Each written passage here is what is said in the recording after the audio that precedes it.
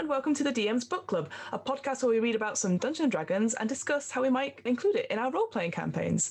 Today, I have a very, very, very special guest, someone who we've only recently become friends, but I believe we've become firm friends. So today we have John. Hello, John. How are you, my friend? Hey, Fiona, how are we doing?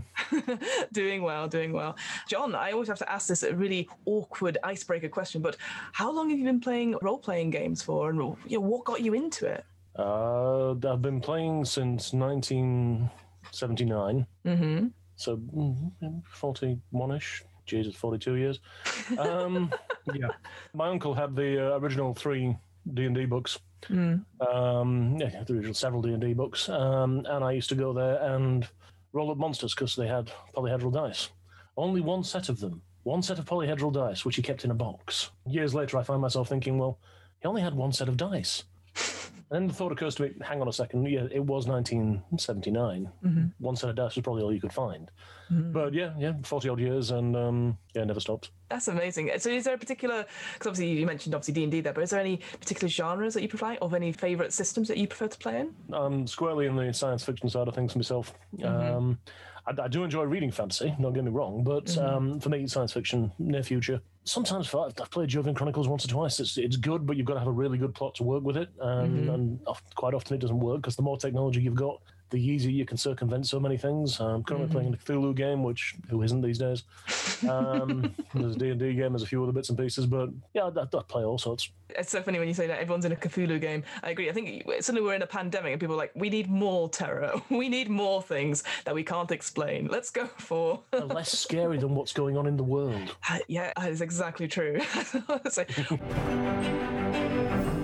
We're going to talk today about something that I've picked, which is scary in some respects. I say that in quotation marks, but we're actually going to look at something that's just recently been announced, thanks to Wizards, the Unearthed Arcana 2021 Gothic Lineages. And I thought, ooh, that's really good, because I myself am hoping to start a Curse of Strahd campaign. So I'm already delve into all the vampiric lore, all the sort of any sort of horror, just to get myself sort of going. And this has just come out at the perfect time for me. So I thought, why not inflict this on my good friend John to talk about different lineages. Oh, definitely. It's a thing about when you're looking at new things, and they're not the run-of-the-mill things. They're not the elves, the dwarves, everything else. They're not anything like that. It's things where you haven't played this before. You haven't tried this before.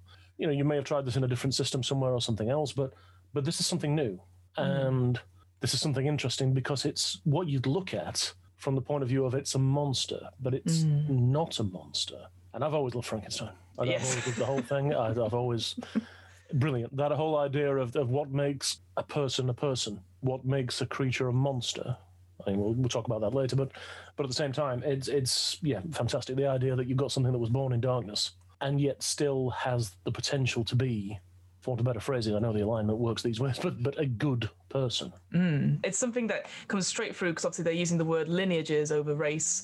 They have a big design note saying about what they're planning to do, and racial traits henceforth will only reflect physical or magical realities and not necessarily anything else, like cultural characteristics and stuff. So instantly it is taking, again, what Tasha's has done and sort of implementing it forward. And I know Pathfinder has ancestry instead of race, and that's what they're using this terminology for. And I just think it's great, because I feel like there's something about saying the word race, and you instantly, there's all that sort of, it's a very evocative word, and I think people don't know how to deal with it. So changing it to something like lineages or ancestry, I think it just opens it up so much more, and people, I think, get it, which sounds a bit odd, I guess, but yeah. I think people understand it better because it's most people can't see beyond the concept of their own race and their own ideas and their own everything else. So when you say I'm playing a dwarf, do you have any experience of that? No.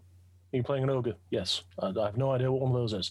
Trolls, Shadowrun, things like that. You just don't know. There's no immediate frame of reference. Your life experience may be similar, but you've never been that race. And so to have it where it says this is actually the sum total of what that character did as a person, rather than what they are defines them, it's who they are defines them. And not to go Batman on that one, but at the same time, that's what it is, isn't it? It's the whole, it isn't what I was born to be, it's what I became. I like that, just shifting that focus onto who that person is rather than being defined by a whole stereotype and stuff. And I think with this, again, like you said, going to sort of the more Gothic thing, so like you said, we've got Dampier, which is like a vampire version of a playable race or lineage. Hexblood, which is stuff to do with hags and witchcraft, and then Reborn, which you've sort of alluded to, which is almost like a Frankenstein monster-esque or an undead zombie coming back. And it just covers those sort of three big sort of like, I imagine that Hammer horror films. So you obviously Dracula,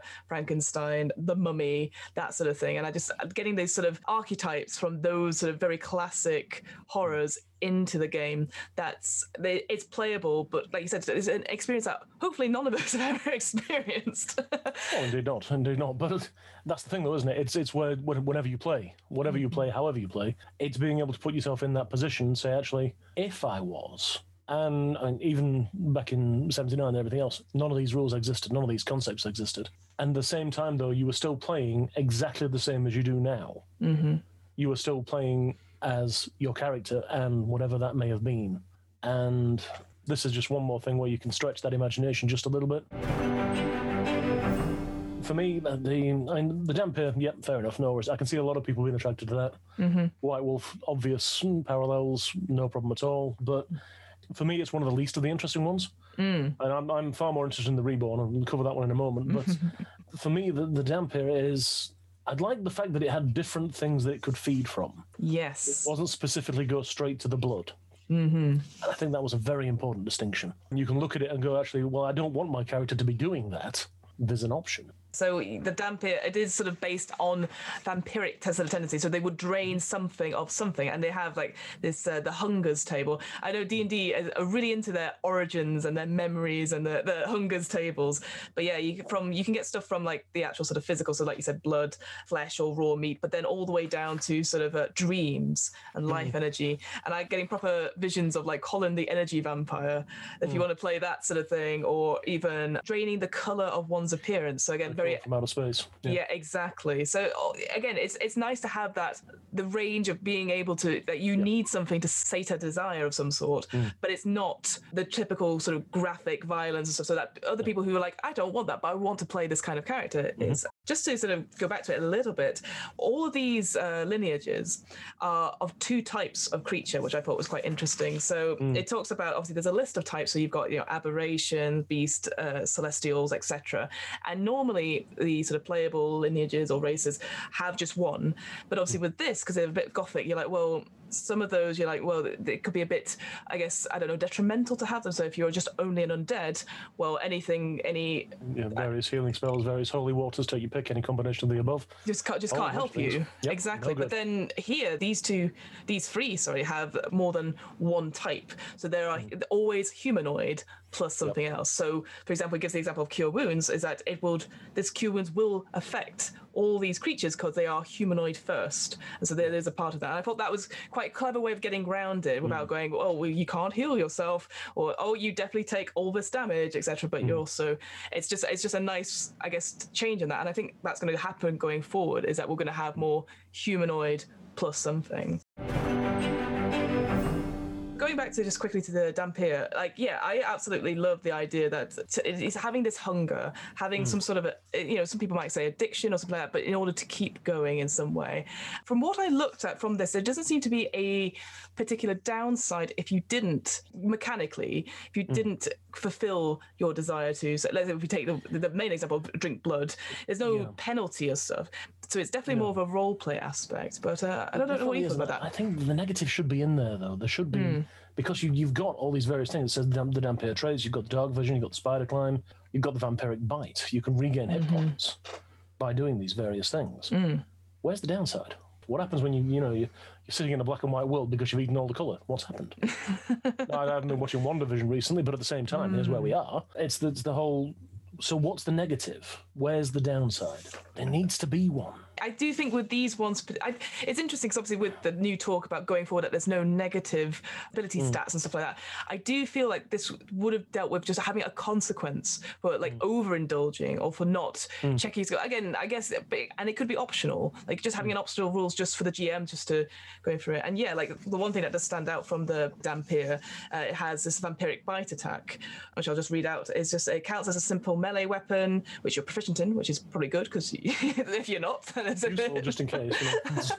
So your bite deals 1d4 piercing damage on a hit, and if you're missing half your hit points or more, you have advantage on attack rolls made with your bite. So of course, sort of desperation and stuff. And then you get two sort of things from it. So you either regain the hit points equal to the damage you've dealt, which is quite good, or you gain a bonus to your next ability check or attack you make, and that equals the damage. And you can only do that a certain number of times. So I think that's really cool. But again, for me, that I would see this almost like Bardic Inspiration. I would hope it would level up as you do, because it seems like if it's just a D4, by the time you become a level 10 or plus, how often are you going to use your bite? Because you get more of them, but you just don't. Yeah. But you have to sit there nibbling at them, which is not quite it's not quite the concept, is it? You're now Leslie Nielsen cool. rather than Dracula, aren't you? Exactly. Which is wonderful. But you're sitting there going. And it's like, well, wonderful, great. What am I going to do? I'm going to nibble this thing to death. Fantastic, great. I feel all wonderful and vampiric, yeah. The whole overindulgence thing, they did it very, very well in Blades in the Dark, where when your characters are recovering across the period, if you recover more than you actually had lost, so if you only had 2 points missing and you recovered 3, the third did damage because you'd overindulged. And with this one, I can see where the advantage comes in because you're hungry. For me, I'd put it as disadvantage because you're hungry. You're not thinking. You're starving. You're starving. You're desperate. There's a disadvantage right there. And then what happens if you chomp on it and then you can't stop? Exactly. That whole, no problem. Okay, I've got it. Fantastic. I'm biting. Here we go. The TV series Lost Girl, if you lose yourself in that, you can't stop what you're doing. You accidentally kill things. You didn't mean to, but you do. And there's nothing in here that covers that. And I think there really should be. Even if it's something that you don't make mandatory, just something so that people can say, no, there is a negative to this. Why would you play a human when you can play one of these? Well, there's no reason, is there? No drawbacks in this whatsoever. It does feel that sort of niche because, like, people, again, if you're coming from a Gothic lineage, and things like I was turned against my will and now I fight the other people. But like you just said, and again, talking about the vampiric bite as well, I don't see myself ever becoming a powerful vampiric lord. I see myself as Spawn. And I think it feels like a curse, but with no mechanical disadvantages to it. Yeah. Most people are going to go for this because everyone loves vampires right now. Grievously, yes. Previously, it just feels like there should be a bit more to it, I think. But I do love like the origins table, like he talks about, like, you've got the vampire bit to it. There's one that's just a parasite that inhabits your body, and again, that could be cool because it doesn't have to be vampiric at all. And no, it just has to be something that hungers. Exactly. So I think, again, the Dhampir is like the basic, like, well, here's what you want to be if you want to be like a Dracula type character, but actually it can go for anything. And again, I feel like the Parasite Origins one, or even like the Radical Experiment one on number 8. I was curious about the Radical Experiment one. There was a brief thing of, hang on a second. For that, I saw that as more of like almost like a Wolverine transformation type one. So like you were pumped with all these things and you've become something new. Again, one of those things where I would probably let my players have a go at this, but I don't know if I'd let them do it straight from the beginning. I would want to know why they want to be this character, and is there a strong, not even backstory, because I know we've talked on the podcast before about backstory. It's not necessarily that important to the GM. It is important to have, but you don't want 2 pages worth when 5 bullet points will do. Yeah. At the same time, though, you've got to wonder why someone would want to be, and that's the thing. For me, I wonder if it would be better if it was played against type.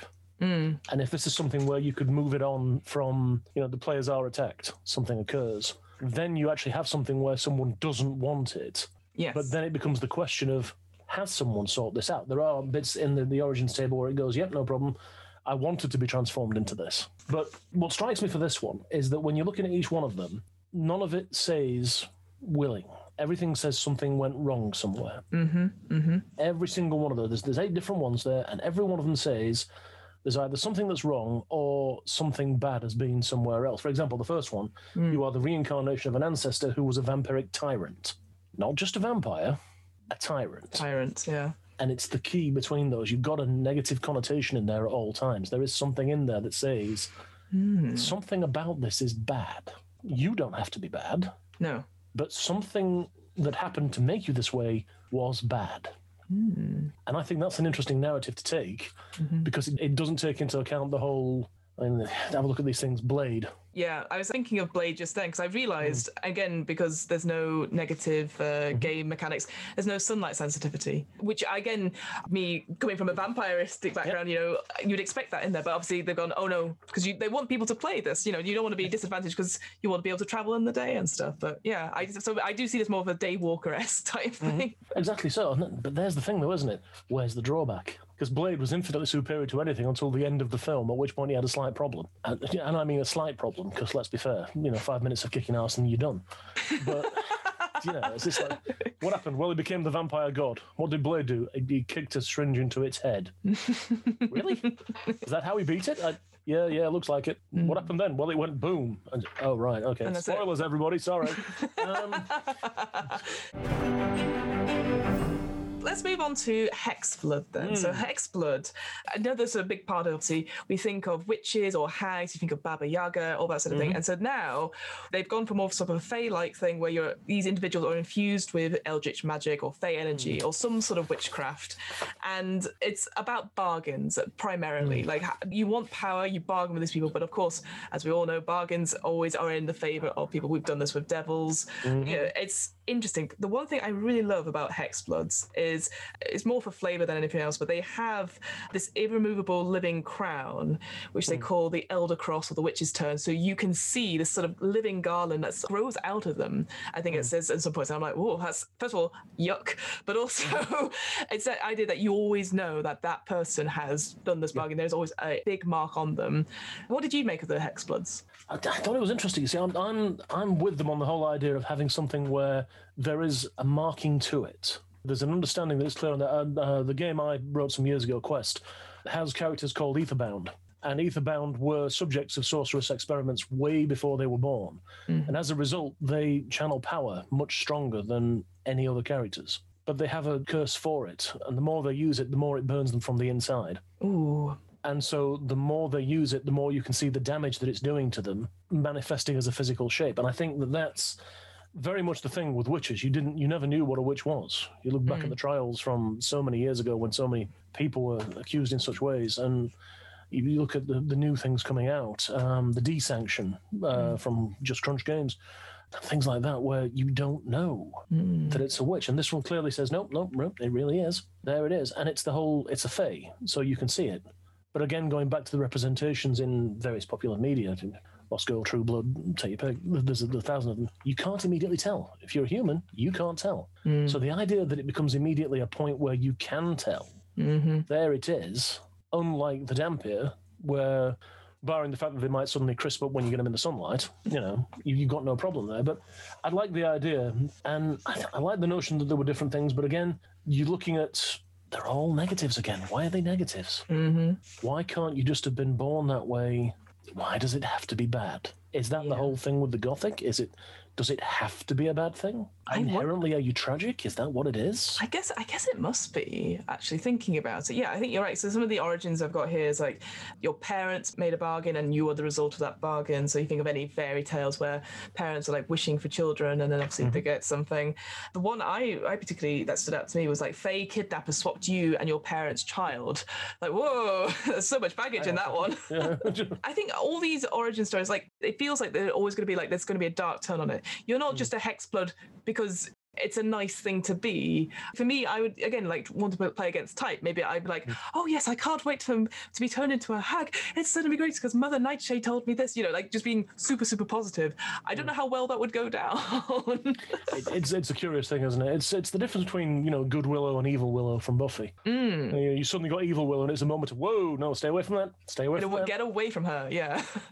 But Good Willow, on the other hand, who was just as strong, and indeed the same thing, the same person, the same everything else, but when she was being Good Willow, it wasn't a problem. The minute she was being Bad Willow, it's the same person. It feels very much like weirdly like a Slytherin thing where it's like ambition, and as soon as you have someone that is ambitious and has this power, they're going to use it for bad.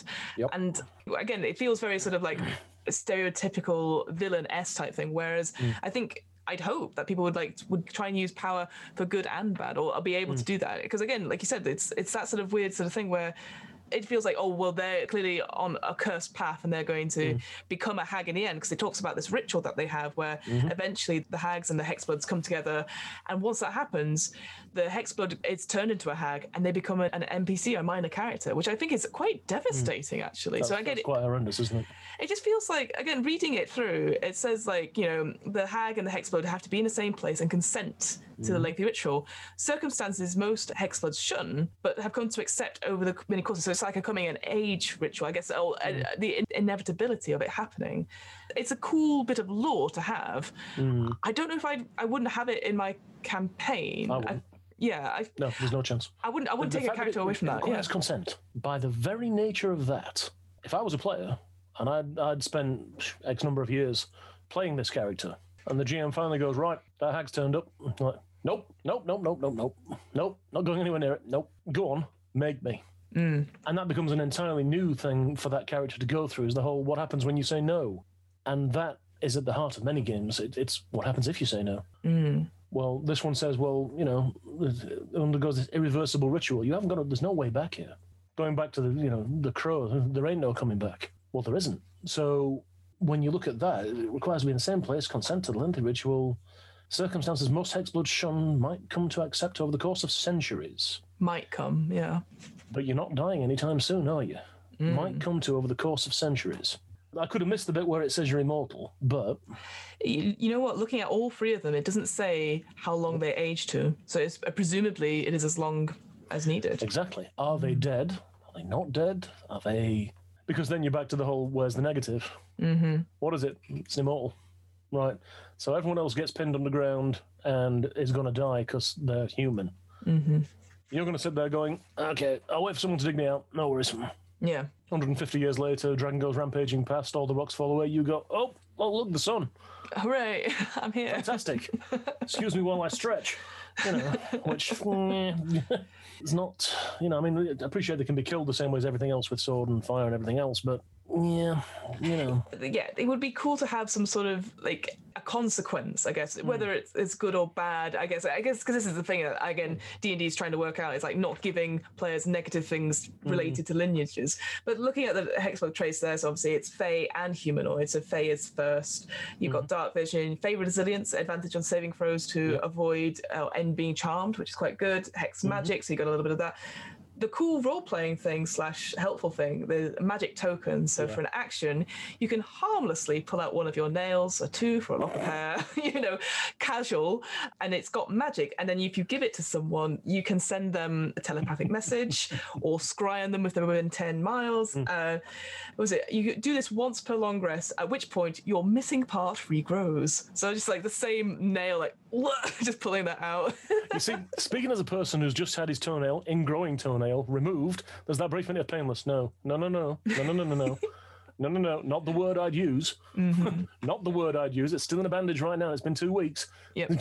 Still hurts. Yeah, I just like the idea of just pulling out a tooth and then giving it to someone. I'm like, oh. It's not an orc. You can't just pull teeth out and hope they regrow. It doesn't work that way. Sorry, 40k reference there. My apologies.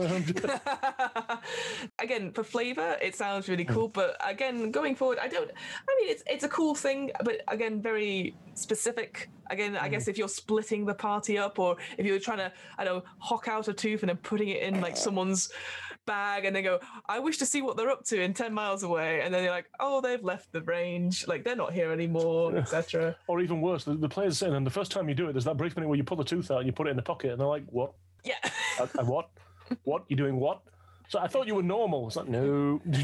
Don't worry about it. Just keep it in your pocket. The tooth will come back. It's a lucky tooth. There you go. No. Yeah, you go pop as it pops back. I go, okay, I've used it now. What's the worst that could... We'll move away from hexbloods and their weird magic token stuff. Let's talk about Reborn, which is the first thing I love about the Reborn is that it just says death is not the end. I mean, we've had two other lineages which are also immortal, but I like this as it specifically talks about individuals who have died but somehow still live. So again, you can bring them back as they've died. You don't have to, reincarnation hasn't worked, etc. Yeah, there's a description of like how they how they've exhibited like that these people are reborn. So like you've got bloodless veins standing out, that they've been touched by death. Others are being stitched together from other beings. Yep. Oh, the cool Flablesome thing that I do love about this is that the faded memories, there is this, I love this line, this interruption in their lives. The manner that they don't remember things. And it's like their lives have been interrupted and now they don't remember. And I don't think I've seen this table before, or a table like it, where it is a lost memories, where so you can sit for a time and try and remember something or do a skill, and then you get to roll on this table, and then it asks the player themselves what they do. So like, for example, a memory causes you to shed a tear. Is it a bitter or cheerful memory? Does recalling it make you feel the same way? So that's actually asking the player to come up with something, improvise a little bit on the spot, and add that flavor. I absolutely love this. Yeah, I really like that. I like the idea that you didn't just wake up and go, "Oh, hi, it's me." You don't do that. Going to the stories of Frankenstein and everything else, which remains one of the perfectly shiny ones, but at the same time, the idea that you don't recall everything, you recall something, because you've got to recall something, otherwise, well, what are you? Spring whole ground from there. You've got no idea what you are. You've got no idea what you do. They did. I don't know if you ever saw the TV series Penny Dreadful. Oh, I've seen bits of it, not all of it, though. There's a bit in the first episode, no spoilers, don't worry, but there's a bit there where Frankenstein makes a creature, and the creature is a poet and thinks about things and does all sorts of other things.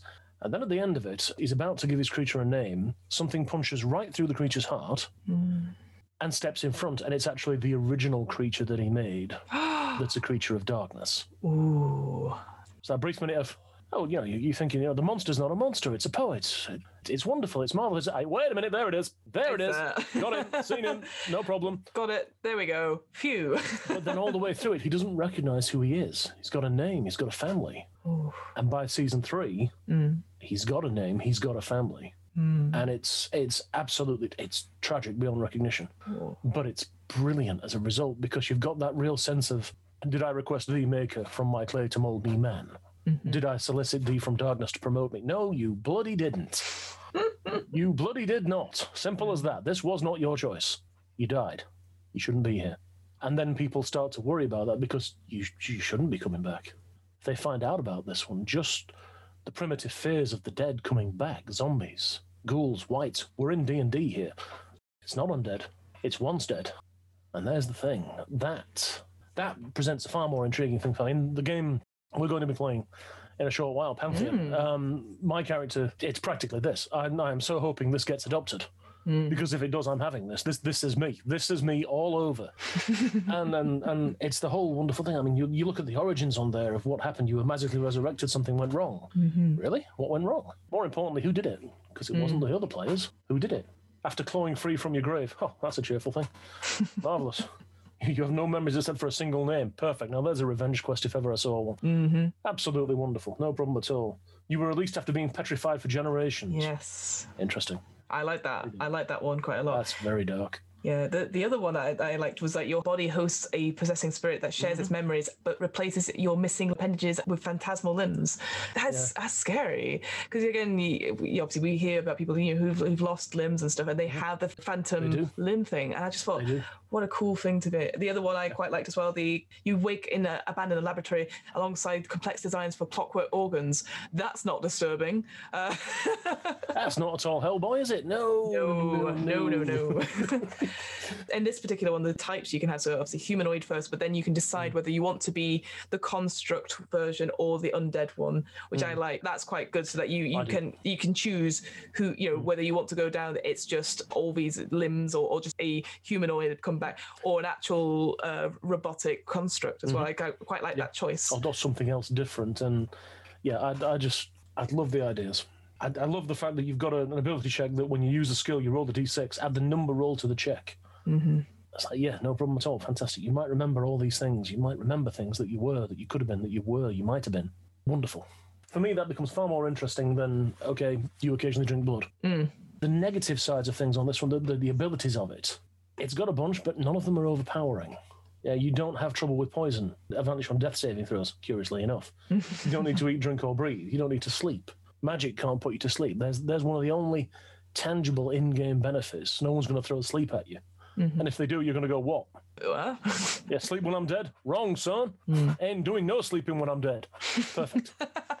Yeah, I wrote a novel a couple of years ago, and it's exactly that. It says, do you know that thing, sleep when you're dead? It's wrong. It's completely wrong. I haven't slept a wink. I just sit here with my eyes closed going, dear God. No, I'm bored now. When is everyone else waking up? Is everybody else up? I'm going to go wake them up. I'm going to It's 6 minutes. Yeah. Come on. Yeah, I think you're completely right. I think whilst the Dampier obviously is like, again, through media and stuff, it is like portrayed like, you think of an interview with a vampire, you think of all these very attractive, charismatic stuff. But here, you have so much customization. You can really nail it down and make it so personal. And I think being able to, like I said, with the faded memories thing, just having that moment, like what we would probably refer to now as like the DM's whisper. It's like, what do you think is? But having the player say that either aloud or just to the DM for everyone else to hear, I think that is just so incredible. Just a small bit for monologuing. Again, as a DM, I would probably allow it, and I'd be like, okay, wrap it up. We don't need all of it. But that's the thing, that all these faded memories, they don't necessarily impact on the future, so they can make up as much as they want and remember it, and then the next second it is gone and they don't remember it anymore, or it doesn't affect going forward, but it's something that they keep. And I've never seen a lineage do that before. And I like that. And then the notion that it could be an unreliable witness. It could be a thing where they remember something and then later on they go, well, I didn't mean it that way. But the DM's sitting there going, yeah, I'll bet you did. I'll bet you did. In fact, tell you what, you absolutely did, and guess where that's going? Notes for next week's session, no problem at all. Here we go. And I just find it more interesting as a character concept. The whole idea that you have been, and now you're back. And it's the biggest shift. When someone says, what comes after? You don't know. Yeah. And if you believe in God, great, no problem at all. Gods, take your pick, no problem at all. Can you reasonably say you've gone to meet your God? No. Why is that exactly? Is it because they don't exist? Where's all the cleric's powers coming from? What if it's not their god? Oh dear. Hang on a second. Can of worms. Yeah, but that's it, isn't it? It's that sort of thing where out of the three of them, Reborn you can put into any kind of campaign. It doesn't have to be a horror-based one. But yeah, like a couple of sessions where, like you said, the cleric dies or someone dies, they're brought back. And then you have this and you're like, you suddenly start questioning more outside of what I call the sandbox, that outside of the storyline, like what else is out there? And then it can be resolved in some way, or you just go, you know what, we'll just go table that for now. Right, where's the dragon? Like, adventure first, gold later, reasons while sleeping. Oh wait, I don't sleep. All the time in the world to consider what happened. I think I know this answer, John, but out of the three of these, which one are you more likely to put into any campaigns you've run or any that you play? And that's an interesting one, you see, because as a player, Reborn without a question. No problem whatsoever. As a GM, however, I gotta wonder, because if you're going to put an NPC in there, a Reborn has a problem because you can make up anything you want for it, no problem at all, but it then becomes a problem because you're playing it as a semi-amnesiac, and I don't think that's the way forward. Whereas a Hexblood, for example, I mean, fair enough. My proclivities are well known. I'm not much for the Dampiers. Played White Wolf. I assume Dampiers aren't appearing in any any campaigns you're running. It's not going to happen. Werewolf the Apocalypse, all over. Big furry bugger. This is how it works. Simple as that. Yeah. But Hexbloods, on the other hand, the idea that you have something that you're moving towards that you may not want to move towards. That's interesting. That makes almost like Elric in the books, and you have the whole, no problem. You are going towards what they've said is your destiny. Do you have a choice? Don't you have a choice? What can we do with that? And I think if I was going to put it in something as an NPC, it would probably be one of the Hexbloods, because I think you've got much more potential with that one, particularly with the fact that it can disguise itself. It seems absolutely normal. Then suddenly someone goes, hang on a second, didn't you have more teeth at the beginning of the day? What's that on your head? What's going on with your head? That's not a hairstyle. No. No. Yeah, I think the same. I think that Hexbloods, I think as a minor character of some sort, would be really interesting. I love the idea that you can't avoid your fate, even though I know we talked about like having that thing with the players, but I think if you had a minor character that was that, of course the players are like, well, we can help, and then if they can intervene, and if they do, that would be a really interesting one. But if they are unable to for whatever reason, again, I know it's always talks about like consent to like all this sort of thing. It would be probably quite traumatic to lose someone that you've built. If that character wants to, and you've got that whole thing of but we're going to lose them. We're going to lose them forever. They're not going to be there anymore, but they want that to happen. You've then got the philosophical question of, are we doing this for them or are we doing this for us? Exactly that. And why are we doing it? And does this make us bad people? Because actually, probably does. Again, as a party, you probably assume, because you are the heroes of your story, that you know what's best. Mm-hmm. And sometimes you need to tell them. Common problem. Sometimes you need to tell them that actually you don't necessarily know what best. You are the NPCs in other people's stories, and you have an impact in some way. So I think, I love the Reborn as a player thing. I'd see that even as a one-on-one solo RPG. Again, because I guess the worry possibly with the Reborn is that maybe it's just me. I wouldn't see a party. It would be being human, like the flatmates, who is a werewolf, a vampire, and a ghost, right? But Reborn, a Dhampir, a Hexblood, and a Reborn all walk into the tavern. Walk into a bar, yeah. It's too easy, isn't it? Well, that's it, isn't it? I would see these. I don't want to be that person that's like, oh, these should be rarely used, blah blah blah. Because obviously people can play whatever they want at that time. But they should. But I know. I see where you're coming from. These aren't things that are normal. And I use the phrase hesitantly, but at the same time, these aren't things that happen every day. These aren't people that are born every day. Mm-hmm. Literally, these aren't things that are born every day. And as a result, they shouldn't be. It shouldn't be the case of, no problem at all. There's as many Reborn as there are humans. If there are, you're in the plot of The Walking Dead. Or Miracle Day from Torchwood or anything there you like go. that. You are in the wrong place. Mm-hmm. You're in the wrong scenario. You're in the wrong world. If you made a world about it, all flesh must be eaten. Perfect. No problem at all. There's zombies everywhere. No trouble whatsoever. Off you go. You'll fit in just fine. Mm-hmm. This, however, and like Dhampir and Fae and everything else, if they were so average, if they happened all the time, they wouldn't be remarkable. No. They wouldn't need explaining in this way. There wouldn't need to be the whole, what happened to you? Where did you don't get a human saying, how were you made? Yeah, exactly. Mommy and Daddy did a bad thing. Guess what? There we go. That's how it works. And this is, nope, here we go. Here's the options for how you were made. It's the whole constructed theory with the Dhampir, with the Fae, everything else. How you were made. You weren't born, you were made. That's the key. Mm-hmm. Someone did something somewhere. And what they did, there's plenty of use of the words unnatural. Plenty of that use of that word in this document. And you're sitting there going, yep, no problem. All right, so we're going with unnatural. We're going with evil in the case of the Dhampir. We're going in the case of wrong in the case of the Reborn. Mm-hmm. We're going in the face of cursed with the Hexblood. Mm-hmm. These are words that denote bad, wrong, worse. This isn't supposed to be your normal player character. Exactly. I think that should be upheld to, that should be played to. And if you're going to take one of these, you don't take it because, I don't do sleep anymore. Fantastic. Yeah. Who's on watch? I guess it's me. Yeah. Yeah. That's not why you should be playing this thing. You should be playing this because you want to play it and you're going to play it right. Mm-hmm. You're going to get into the character. You're going to think about it. Not just, cool. I'd hate it when that happens. Oh, yeah, the same. I can't remember where it was, but I think I saw like a video that said, another tiefling warlock. Hooray!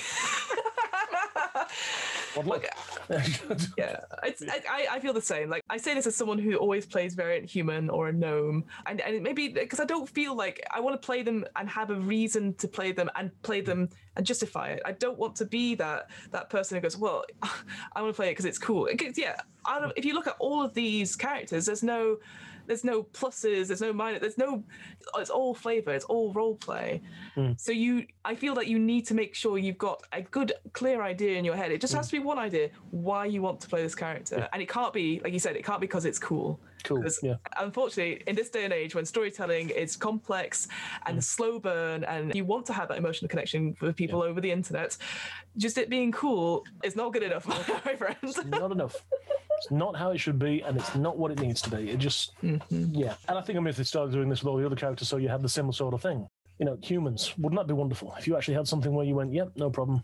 Here's the interesting bits about you. Mm-hmm. People would argue, yep, no problem. They've got that in all the characters and everything else. Like, no, because this can have that as well. What's interesting about being a human? You're versatile. Wonderful. Are you? I know plenty of humans who aren't. Oh, God, me neither. It's just like, So where's the thing? What's my motivation? Yeah, I'd love that because again, obviously they don't have that in the player's handbook. This is just a new thing now when you're talking about origins and stuff like that. If/when, fingers crossed, they do like a revised player's handbook, that will come in. Oh, I hope so. 6th edition. And it's nice that, again, it doesn't, with these lineages, they don't, again, I know they don't really do that, but it doesn't limit it. Oh, you have to be a fighter to be a Dhampir. You could easily be a Dhampir cleric, like you said, or a bard. My God, my God, you get killed because you sing too much and you come back and you're like, haha, try that. You sung badly. They kill you. Wait a minute, that's the crow. Hang on a second. Oh, no. No, can't use that one. Copyright. So, John, is there anything that you would do to improve on these three? I know we sort of talked about it, but any one thing that you would go, actually, I would use them all, but it needs to have this thing to them? I would have, and I appreciate they're trying to avoid the negative things. Yes, I but know. I would have the complication. Doesn't need to be negative. No. But it needs to be a requirement of the character. It needs to be something that defines them as well, because at the moment they're just cool abilities with a good backstory. And as we've said, cool is not enough. There needs to be something that defines them, that says, this is your complication. This is the reason why you're different. You're not just a person with cool abilities. You're not just an immortal. You know, it's like a vampire who lives forever and reads books all day. Great stuff. No problem at all. No danger. But where's the complication? These don't have one. They need one. There needs to be something. I mean, fair enough, no problem. If you see someone who's been stitched together, they are going to get all the negatives that goes with someone going, what the hell happened there? But then you look at it and, 20, 30 years later, if they heal normally, they're just going to be small lines. Yeah, I've got a scar across the top of my head here. No one ever sees it because, something, daylight. Can't see, why I keep my eyebrows this long? There it is. But there's the thing. There's a scar on my chin. You can't see it. No, beard. There we go. Yeah, you can easily hide all these things. There you go. Yeah. And so there's got to be something where you've got that complication, that, like the Hexblood. Are you drawn towards doing other things if you don't go towards what you're supposed to be going towards? The Reborn. Do the memories start intruding on what you're doing? Do you find memories coming back at the wrong time as well as the time when you want them to? Ooh, I like that. Yeah, the vampire, the whole, your thirst and everything else. What happens when you can't get it? I mean, we clearly defined human doesn't get food or drink, dies. Okay, well, what does this get if it doesn't do that then? Does it suffer the same starvation rules? If it does it get starving? If it, it can just, drain the colour off something if it wants something. Does it go feral? Does it not go feral? Does it become dormant? Does it, I don't want to use the word torpor, but it's the right one. It's the whole, what do you do? Where's the complication? Look at all three of them. The Dhampir is the only one that has an attack per se that is like unique to them. I guess for the hags, maybe I don't, again, not to stereotype, but if it's a female, maybe they have longer nails, so they have a nail attack or something. And the Reborn as well. Like again, if they are made of certain parts and stuff or placed together, maybe they have certain strengths and certain weaknesses from that. Are they stronger? Yeah, exactly. Are they stronger? Yeah. I think, just that, again, I guess because we've got obviously Dhampir, obviously is like, bitey, great. And then you've got the Hexblood, which is a little bit magical, but again, it doesn't necessarily limit you to that. Nope. And then the Reborn, you have advantage on death saving throws and all that sort of thing, like reduces that. But other than that, the only offensive one, I would say, on paper, looks like to be the Dhampir. And I would like to see something from each of them. They're humanoid, but they have gone, I guess, as we've sort of talked about, they've transcended it. They've gone somewhere and they've come back completely changed. So I'd like to see that. Yeah. Yes. Absolutely. And I think that's the thing, isn't it? With the Reborn, it's always talked about the great strength. And it's more because they don't have a comprehension of how much strength they've got. Ooh, yeah. Because you were born with X amount of strength. But if you have a person who was, 7 stone in life, and they're reanimated in the body of a champion powerlifter, and they just slap something lightly, and then it goes flying across the room, there's that moment of, wait a minute. And then what happens if they can't control it? And so everything they do is absolutely full strength. You can't pick things up properly because it's crunch, there it is, it's gone. You can't do anything else. You lose that control. It's going back to the flesh golem in the original D&D with the whole you lose control. It becomes berserk. Maybe it realizes what it is. Maybe it can't hold back. Maybe. But that, with great strength comes great problems. Or responsibility. These are players. Responsible is not the way forward. I do like that idea. Like you can't control your strength. It's like I can't remember the medical condition from now, but I saw it on an episode of House where there was a lady who couldn't feel the change in temperature. You know, she could touch things, but couldn't feel. There was no nerve stuff like that. So again, that could be a thing that you don't realize how, you know, being in the heat of a battle, you're like, yeah, I'll keep doing it, but you're still taking fire damage. You're taking cold damage, and you just don't feel it. Everyone else feels it, and they have to tell you. I think that would be an interesting. So it's just something different. If you didn't want to be like the typical sort of like, oh, it's Frankenstein's monster who's got great strength, you could just like your sensitivities have completely changed, and you feel things differently. Yes, your foot is on fire. Jim, your foot's on fire. Is it? Oh shit! Oh damn! Yeah. Oh no! Damn it again! Gotta do. Told you not to stand too close to the fire in the tavern. The boot and the cape go up. Well, thank you so much, John, for going with me through this. Much appreciated. Yeah, I think there's so much in here, and I think it's a good step forward. Like, I know what they're trying to do and stuff like that. I agree with you. Like, it would be nice to see complications. I think that's a great word, actually. Like you said, it doesn't have to be negative, but it'd be nice to have, like, there is a reason for this, and something to offset. Yeah, exactly. So, John, where can we find you? What are you up to? What projects have you got on, man? Well, all the conventions in the world, which, so UK Games Expo, you'll find me there. Dragon Meet, you'll find me there. Aircon, you'll find me there. There's too many. I'm not even going to mention it. I've got a book coming out later on this month. This month? Next month, it's February. There we go. There you go. Look at lunapress.com. Novel's called Just Add Water. First of a few. I can't speak about anything else, but there's more things in the pipeline. Yes. But yes, no, find me at conventions. Tell me I'm wrong. Bring a strong opinion. About Dampiers, go to John and say, I think Dampiers are great, and then... Argue with me. Oh no, you can't see it, listeners, but John has made a face where I'm like, I wouldn't argue with this man. The eyebrows. It's all in the eyebrows. All in the eyebrows. Well, my name is Fiona, and you can find me at the What Am I Rolling podcast, which is a twice-monthly RPG one-shot podcast. As always, as I say on this podcast, it's going very, very well. I actually helped out. For Dragon Meet, I did a 1,000-year-old vampire. So I did my own Dampier. Very well indeed. Thank you. And I finished that off.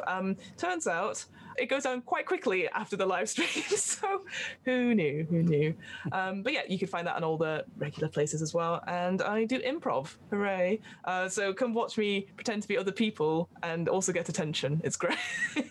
And of course, I always forget this, but also me and John are part of a new upcoming project of Pantheon, which will be very exciting. We sort of alluded to there. So yes, myself and John and 3 other sort of players are going to be rotating DMs. And John is the first one to start us off. All the fools. Oh, I'm excited, but also terrified.